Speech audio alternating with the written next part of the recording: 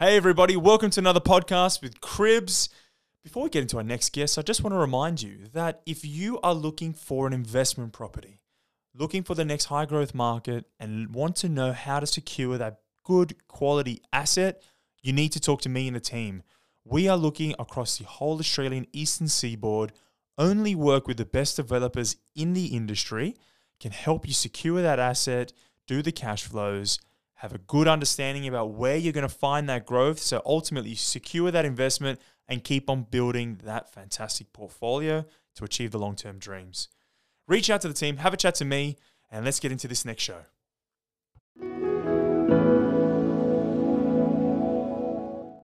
Hey guys, Dominic Nesci here from Cribs. Today, we're very lucky to have Evan Lucas from Invest Smart. He also has his own podcast called For What It's Worth. So if you are listening to this on Spotify or any good podcasting channel, please have a look, subscribe, and check out what he's doing over there.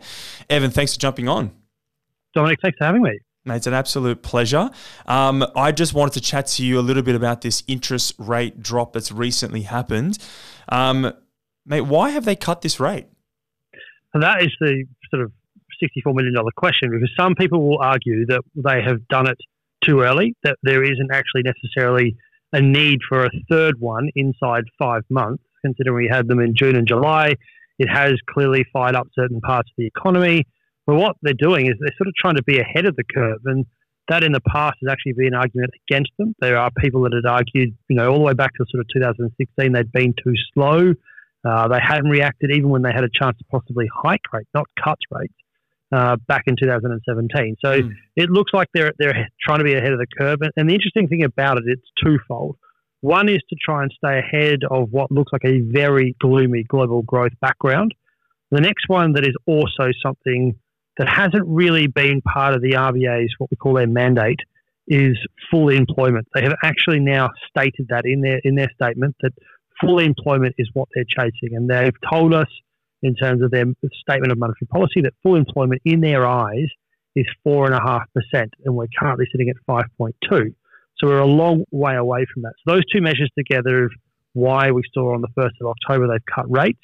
Interesting enough also, the market is still pricing in a Melbourne Cup rate cut at around about 67%.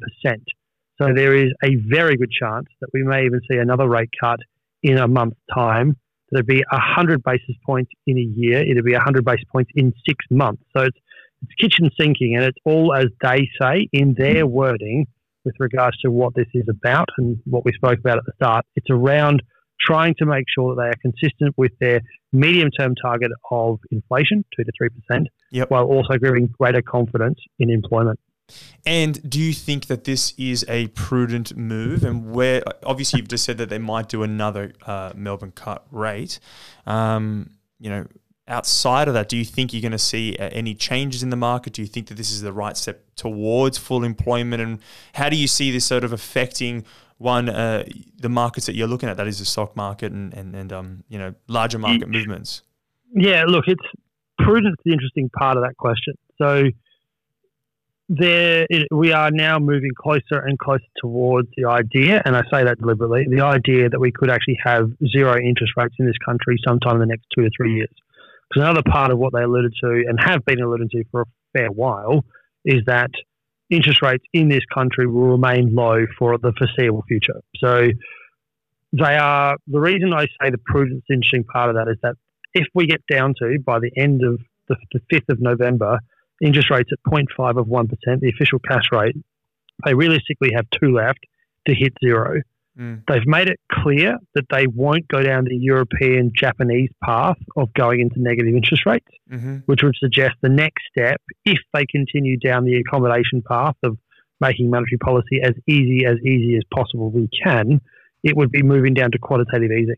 And that would mean buying Australian-backed bonds, etc., and stimulating the economy that way. So the argument is, have we had enough time to see the June and July interest rate cuts fall into the economy? By their own admission, they're suggesting that growth in this country is appearing to have reached a bit of a turning point to the upside.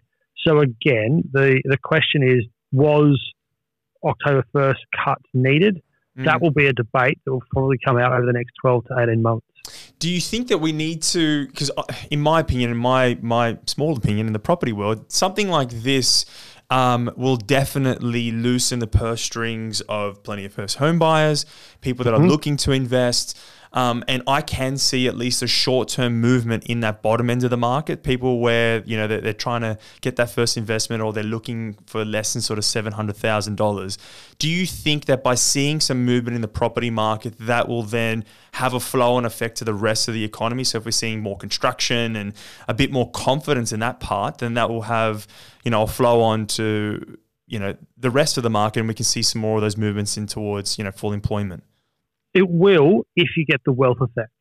What's that? And what I mean by that is, if we have a look at the housing-led recovery from 2013 to 2017, before we had the pullback that we've just gone through, and looks like showing signs of now moderating. In fact, Sydney and Melbourne have seen 4% and a bit growth in the last 2 months alone. Again, the argument there would be the 2 rate cuts in June and July. But the wealth effect, what I mean by that in terms of your overall question of confidence and spending and the impact on the economy, first home buyers, if they were to pick up a house, as you said, sub 700K, and they actually over the next 18 to 24 months saw the price of their house that they had acquired in this period move up, then their overall, you know, feeling of their wealth increases, because they know that the value of their property has increased. Let's say it moves through 100K, so it moves up to 800,000. That will positively impact confidence, and therefore it positively impacts things like consumption. And slowly but surely, that also therefore impacts what the RBA wants it to impact, which is inflation, and moving inflation towards their core mandate of 2 to 3%. Now, the thing I just said all there, that takes time. And time here is the caveat to how this all works. I was going to say that practically we need to see the market move. We need to allow time to people to get in. We need time for the market to move. We need a little bit more time on our side to see the practical movements and to see people's sentiments change over time, right? Yep, correct.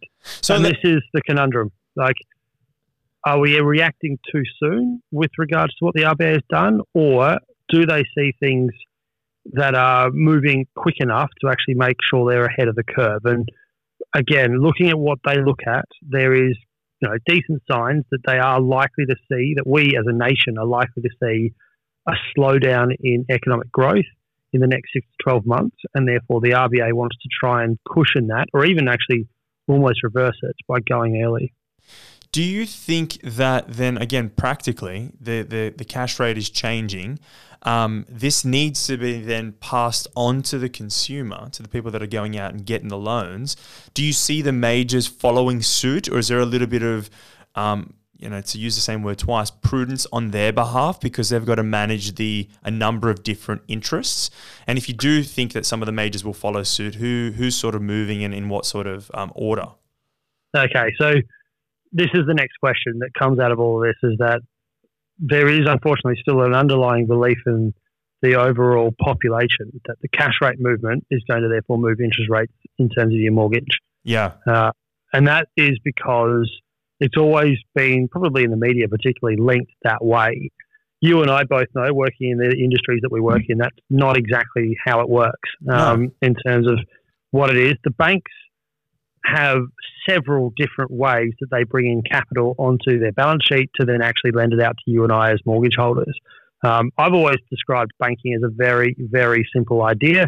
Banking is realistically, you borrow money off someone, you put a margin on it, and you lend it out to someone. That's basically what banking is. The catch is that borrowers now are facing already record low rates. Term deposit holders are the ones that everybody singles out. But it's not just TD holders that the banks have to look at. They've got wholesale markets to fund. They've also got a scenario where they have to continue to be, you know, conducive for people to offer them money to borrow. So if they were cutting interest rates both sides, as in they cut the borrowing rate, the term deposit rate by 25 basis points, to therefore cut the lending rate by 25 bips, they have a scenario where they could actually see capital outflow. And that would be against them. This is the argument that's been coming for probably the last 16 months from the banks, is that net interest margin, that margin in the middle, is getting squeezed, and their ability to continue to offer through the 25 bits is hard. Now, the politicians are not going to listen to that argument because it doesn't play well in the electorate, and that's not their problem. But that's probably where the bank sits. It's why you've seen, you know, CBA and NAB, who've fired the gun already, not passing through the full amount. It's unlikely that you'll probably see Westpac and ANZ doing the same thing. You need to shop around. I mean, there are certainly players out there that have. There are enough players out there also offering interest rates on loans with a 2 handle, which is certainly very conducive for your first homeowner, by a question before. So it's again, the amount of cogs, the amount of parts that feed into this is what makes it so very interesting. And again, the other thing the RBA knows is monetary policy. The best way I've described it is it's a blanket tool. And at the moment, they're using a sledgehammer to try and do fine art. There are certain small parts of the economy that need some serious help, no doubt about that. But when you've only got one lever that hits the whole place, it does create distortions. And they are fully aware that that's unfortunately the realm that they work in. So let me just ask you, this may not be your area of expertise, but you're definitely all over this space. If you were a punter and you've got, a bit of debt out there, would you be looking to fix a rate? Would you be looking to leave it as variable? What kind of comments do you have for the average punter out there that has a debt and home loan that is looking to refinance or do something with their mortgage? Yeah, first and foremost, unfortunately, I have to go out the general advice terms. So obviously, I can't actually give advice on that one. But look, if it was me, and again, looking at the way I look at things, which is through the economic eyes, through macroeconomics and macro levers, yes, it is very probable that the RBA will cut rates inside the next 6 to 12 months again, above what we've just discussed. Okay. So with that in mind, variable clearly would look more enticing to someone like myself than fixed income. Than fixing it. However, some of the fixed rates out there are impressive alone. And as we're also just discussed, don't necessarily expect the 25 basis points that are probably likely to come to be handed through in full. So all that sort of somewhat asks the question. Other part of it's not really an answer to your question. It's more just a fact, is that when we talk about debt's an interesting word in the Australian culture particularly. Debt is seen, unfortunately, with a slightly negative connotation. Debt is a tool. Debt is just an instrument. You've got to be honest with yourself about how you look at debt. If you find debt hard to deal with, then that is certainly something that you need to be fully aware of. But debt is a tool to get you where you need to be. You've got to be very disciplined with it, and that's why, unfortunately, some people, maybe shouldn't go down that path. But with the current scenario that we have, debt is a very good tool. It is very cheap.